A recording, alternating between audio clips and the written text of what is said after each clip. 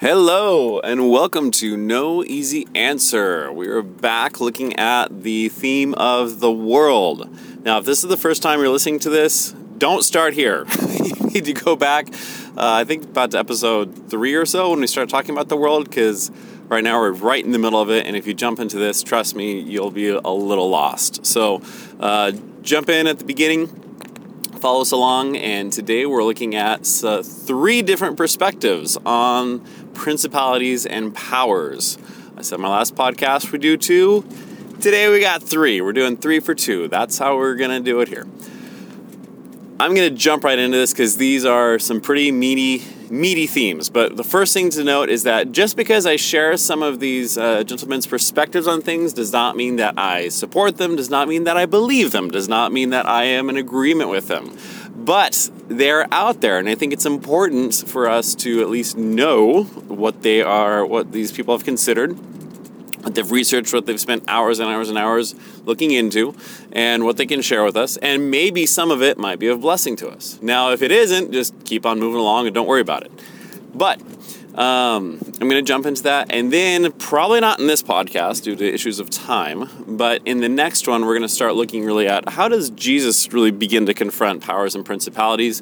What does he do about it? What does he say about it? And most importantly, how are we supposed to react to it? Now, these 3 people we're talking about, they will give us some of their perspectives on what to do about it.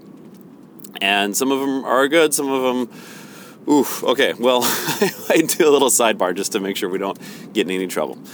Let's begin. So we have our 3 main theologians, although some of them will not identify as theologians, but let's go ahead and get started. We're going to be talking about Mr. Walter Wink, C. Peter Wagner, and Greg Boyd. So let's start with Walter Wink. Now, Walter Wink comes from more of a liberal Christian perspective, so he's kind of not from a Pentecostal background, although he was involved in the Pentecostal church for a while. And he's going to talk about powers and principalities through the eyes of systems. Now, when he talks about systems, what he means is that when we have people get together, he'll use the example of an angry mob, that all of a sudden this angry mob is running through town, throwing rocks, doing whatever it's going to do as an angry mob. And he says, listen, the individuals in that angry mob are acting very differently than if they were acting just as an individual. This is not how people typically act. There seems to be something about this mob, some sort of entity or thing that seems to be exerting some sort of power over this group of people that is more than just the sum of its parts. He will stop short and say it's not going to be a demon. He's going to say it's just something there. There's something beyond, something more than just the sum of the parts of this entity, which is causing people to act in ways that they would not normally act. This is what he's talking about when he gets into powers. So he will look at it, like I said, in the ideas or the lenses of systems. So let me give you a quick example. Let's talk about healthcare. Here in the United States, I think most people would agree that the healthcare system is not the best that it could be. It's not an entirely broken system. There are places in the world where it is absolutely broken, and we really don't know what that looks like. But I think most people would agree that they're not very happy with the system as it is. There could be definitely things done to it. Now, what you think can be done to it to make it better, that depends on your perspective. But I think most people would agree that this is not a quote-unquote good system. There are many people that through lack of insurance or through other means, they have an accident and all of a sudden they have tens of thousands, if not hundreds of thousands of dollars of debt that they will take the rest of their lives to pay off. And it is just kind of what is going on here. So Walter Wink would look at this system and be like, aha, here is a system. And this system has a power over it. It's more than just the people going there. The nurse wakes up in the morning and goes out, and she might be Christian, she might not be Christian, but she wants to do good. You know, she's in a profession where she's trying to help people feel better. At the same time, she might go treat someone and all of a sudden they rack up this bill and now they have no way to pay for it. Or there's someone that needs treatment and all of a sudden they can't get treatment for whatever reason. And now the system has exercised a power over these people that need help and now they cannot get it, or they're actually in worse danger than they were before. So So the system is not acting through the lenses of the kingdom of God. It's not acting under the full authority and blessing. No, I'm sorry, not authority. Not acting through the full values of what God wants the system to be. Therefore, it is our job to remind this system that, hey, this system is not doing what it was created to be. And that this system now, if it's reminded and it wakes up, can now be subservient again to God. It can go back and be good to God as it should be. That's kind of the thing. And now Walter Wink wrote a number of books about this, a Powers trilogy, naming the powers, confronting the powers, and maybe that's the third one. I can't remember. There's a short summary of all three books called The Powers That Be, which is an interesting read. I mean, there's some good things in there, and there's some things that I don't agree with, but it is an interesting concept to look at. His main thing, Walter Wink, is that the main structure or story or myth, he says, of the world is really a myth of violence, that might makes right. And so whoever has the most might is the one that wins, and that therefore the powers, whether the political structures or territorial groupings of people, social groupings of people, racial groupings of people, whoever has the most power is the one that gets to determine what is right. And that is very different from what the kingdom of God is about, where God does not create the world through violence. God creates the world as an entity that is good. God creates the world as something that is wonderful, and that we as human beings, all human beings, are made in God's image. Therefore, the idea that we can use violence through systems to oppress other people is antithetical to what the kingdom of God is actually about and what God is about.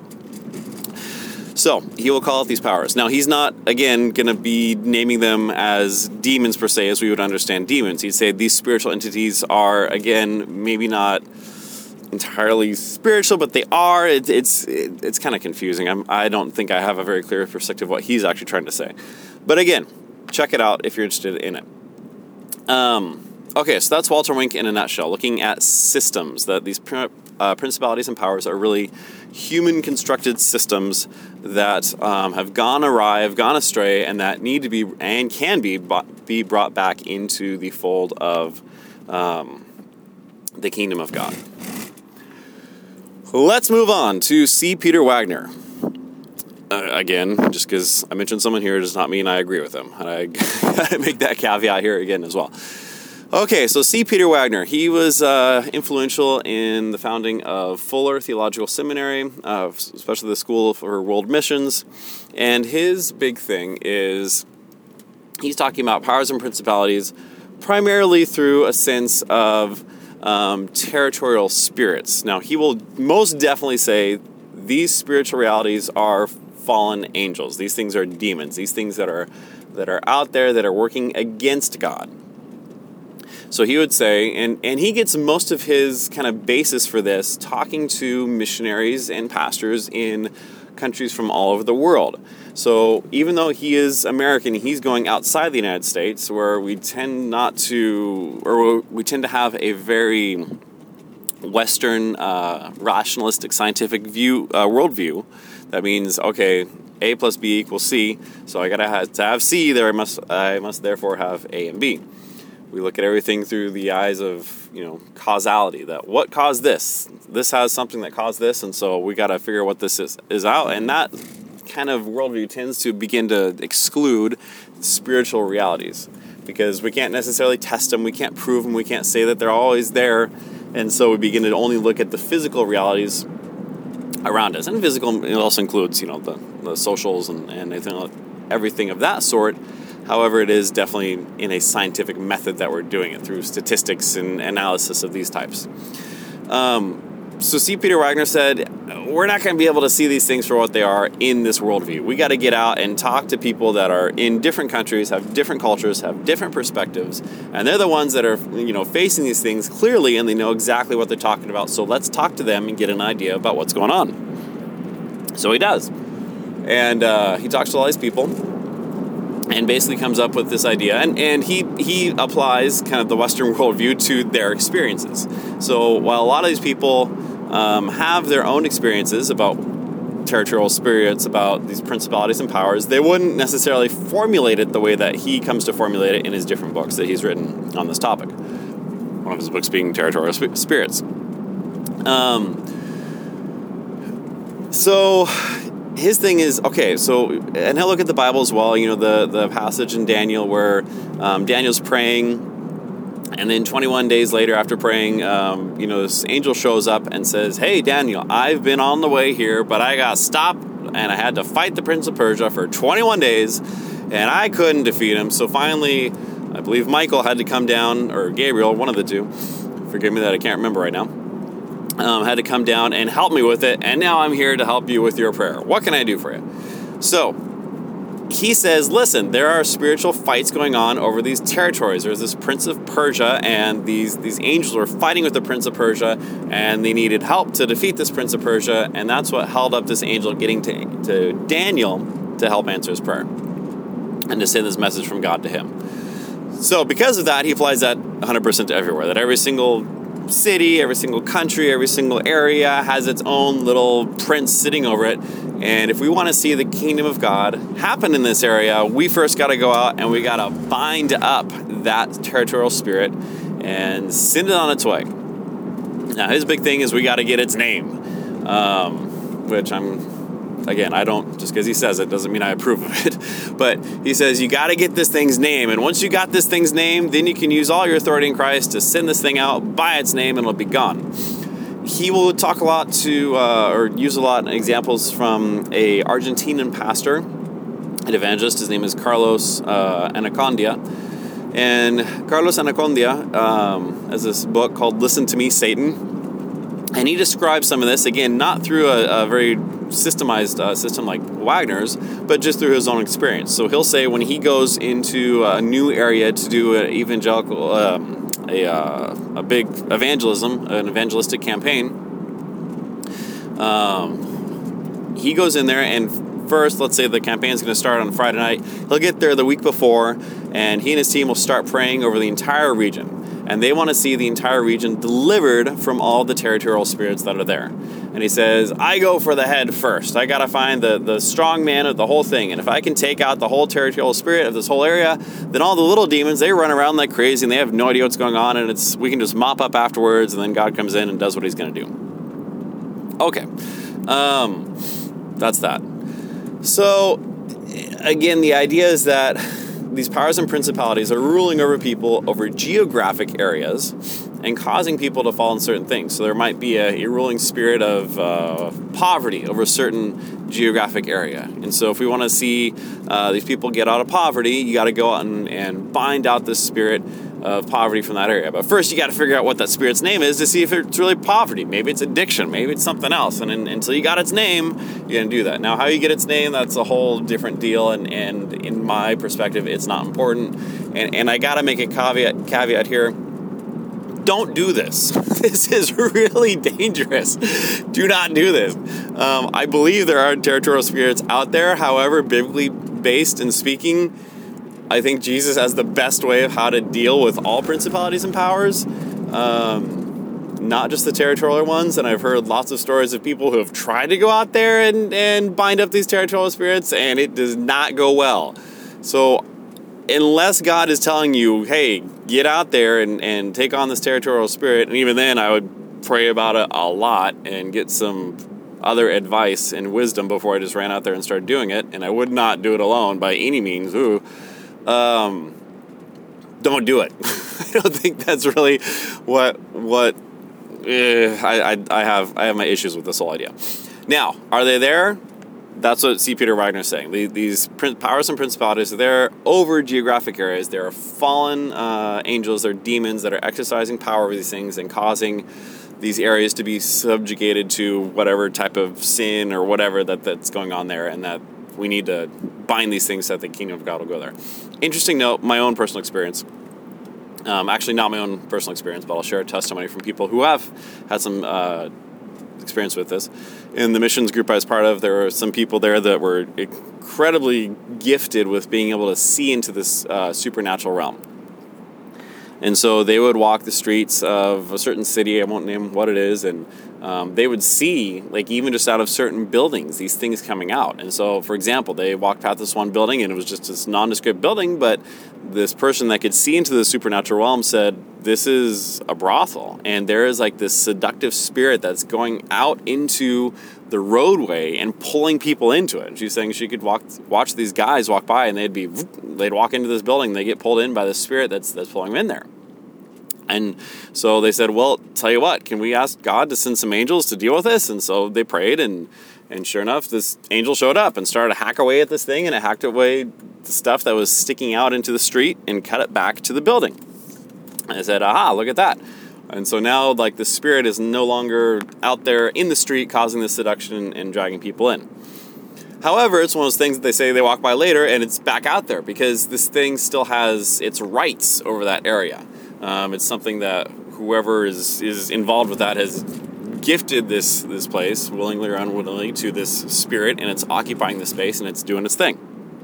So, I mean, I've been through areas, and sometimes you just feel like there's something wrong here, and that might be one of those cases. Again, what are we supposed to do about that? That's a whole different topic for a different day, and we'll talk about that. But in the meantime, please don't go run out and start attacking church Holy Spirits. That is not a smart nor a wise thing to do, unless you are directed directly by God to do it. And again, get a lot of people, a lot of prayer support to do that, and make sure God's really telling you to do that. Okay, finally, that's C. Peter Wagner. Oh, another thing, C. Peter Wagner, you might have heard about these 7 hills, this whole theory of dominism, about these other areas that are not geographical areas, about the arts and politics and social stuff, and I forgot what all the 7 hills are. Same type of thing. There's spirits over those things, so we got to go back and conquer the spirits that are over these realms that aren't geographic realms, but they're realms that are part and parcel of the society as such, and so that way God will be able to come out and do his thing, because we're going to dominate these 7 hills, and yeah. Anyways, we'll talk about that later. All right, moving on to Mr. Gregory Boyd. He has a very thick and very difficult book to read called God at War, which a lot of people don't read because it's just so hard to read, and the ideas can be summed up pretty quickly. He goes into the whole idea of these spirits, and he says, listen, these spirits that are out there, that these powers and principalities that are out there, these are really free agents. And he's bringing a whole different perspective to it. So we had Wink, talking about these human systems, and there's something there beyond that, but it may not necessarily be a demon, but they can be reclaimed for God. C. Peter Wagner says they're definitely demons, but, they're more over certain territories or certain aspects of life. And now we get to Boyd, and he's not really looking at either one or the other, but he's saying the things that are out there doing this, these are free agents. These are spirits that have their own free will. And they can either decide to align themselves with God, like the angels have done, or they can decide to align themselves apart from God. And he says maybe they're kind of making decisions as things go on, and that every free agent out there is going to be making decisions about how to rule over their particular area as a power, rule over the principality, and determine how to actually govern as such. So he'll talk about something even like the weather. Nature. He says, nature has the creation itself, the physical creation of God's earth and the heavens, has been subjugated to sin. And as such, it groans, it says in Galatians, I believe, forgive me, that it groans for the children of God to be revealed, for the sons of God to be revealed. Maybe that's Romans. I'll have to check. My apologies. It's a Monday. So there's this idea that all of creation in and of itself is wanting to be redeemed, and I believe that's absolutely true. I mean, we see that God is going to create a new heavens and a new earth. It's not just about us as individuals, but God is trying to restore all things to the kingdom of God. So he says, hey, look at something like a hurricane, right? I'm here in Texas, so we can talk about Hurricane Harvey. He'd say, listen, that hurricane, that was not God's will that this hurricane came down. God is not about, mass destruction and just killing people and all kind of stuff. Like, no, God is a God of love. And so this hurricane coming down and doing that, that's the opposite of God's love. So this was actually a free agent that was moving through creation and causing these issues. And as such, there it is. Now, does he say there's necessarily a demon behind these natural effects? Is like, maybe not. But that they can occur, and just because they occur doesn't mean that it's stamped and sealed and approved. That was God's will. He says, no, actually it wasn't. God desires something better for us. He has something much more in line with us. And yet, we see that nature is fighting against us. He talks about parasites. He's like, hey, what good is a parasite? Getting you cause some serious problems. That's not God's will that you get sick with parasites. But these things are out there, and they will cause us harm and do us damage. So when he talks about these other, like territorial spirits, like these things can be, free-willed spirits, and they are going to come in and do what they're going to do. And they may be aligned with God, they may not. We might have an angel over a certain territory that's responsive to God. We might have a demon that's over a certain territory that's not responsive to God. And so we've got to be, aware that these things are out there, one. And two, they are doing whatever they're going to do. And then he'll talk about, okay, how do we actually deal with that? But his main thing is, listen, there's things out here that just because something is happening doesn't mean that's like, hey, this is signed and sealed, approved of God's will. All right, so those are three basic perspectives. Who's right? Guess what the name of this podcast is? It's called No Easy Answer. So I'm not going to say. But I think all three of them give us some perspectives into the idea of what the powers and principalities are. They show us that there are things out there. There are both human systems, there are both territories, there are areas of life and society in which there are authorities that act over them. And these authorities are beyond just our human totality. There's something else that's out there, and I believe that's true. And our struggle is no longer against the flesh and blood. It's not against humans. It's against these things, and such that we can do it. Now the question becomes, how? What are we supposed to do? And I think the most important thing we can do in this, and we've got to do this is very clear, because it's very easy to run off the rails, because we think, we've eaten of the tree of knowledge of good and evil, and once I know it, then I can solve it. Stop. Slow down. We already have our best example in Jesus. Let's look at him. Let's see how he deals with these things. Now, next episode, we're going to be talking a little bit about how, but I think we're going to extend that out into two different episodes.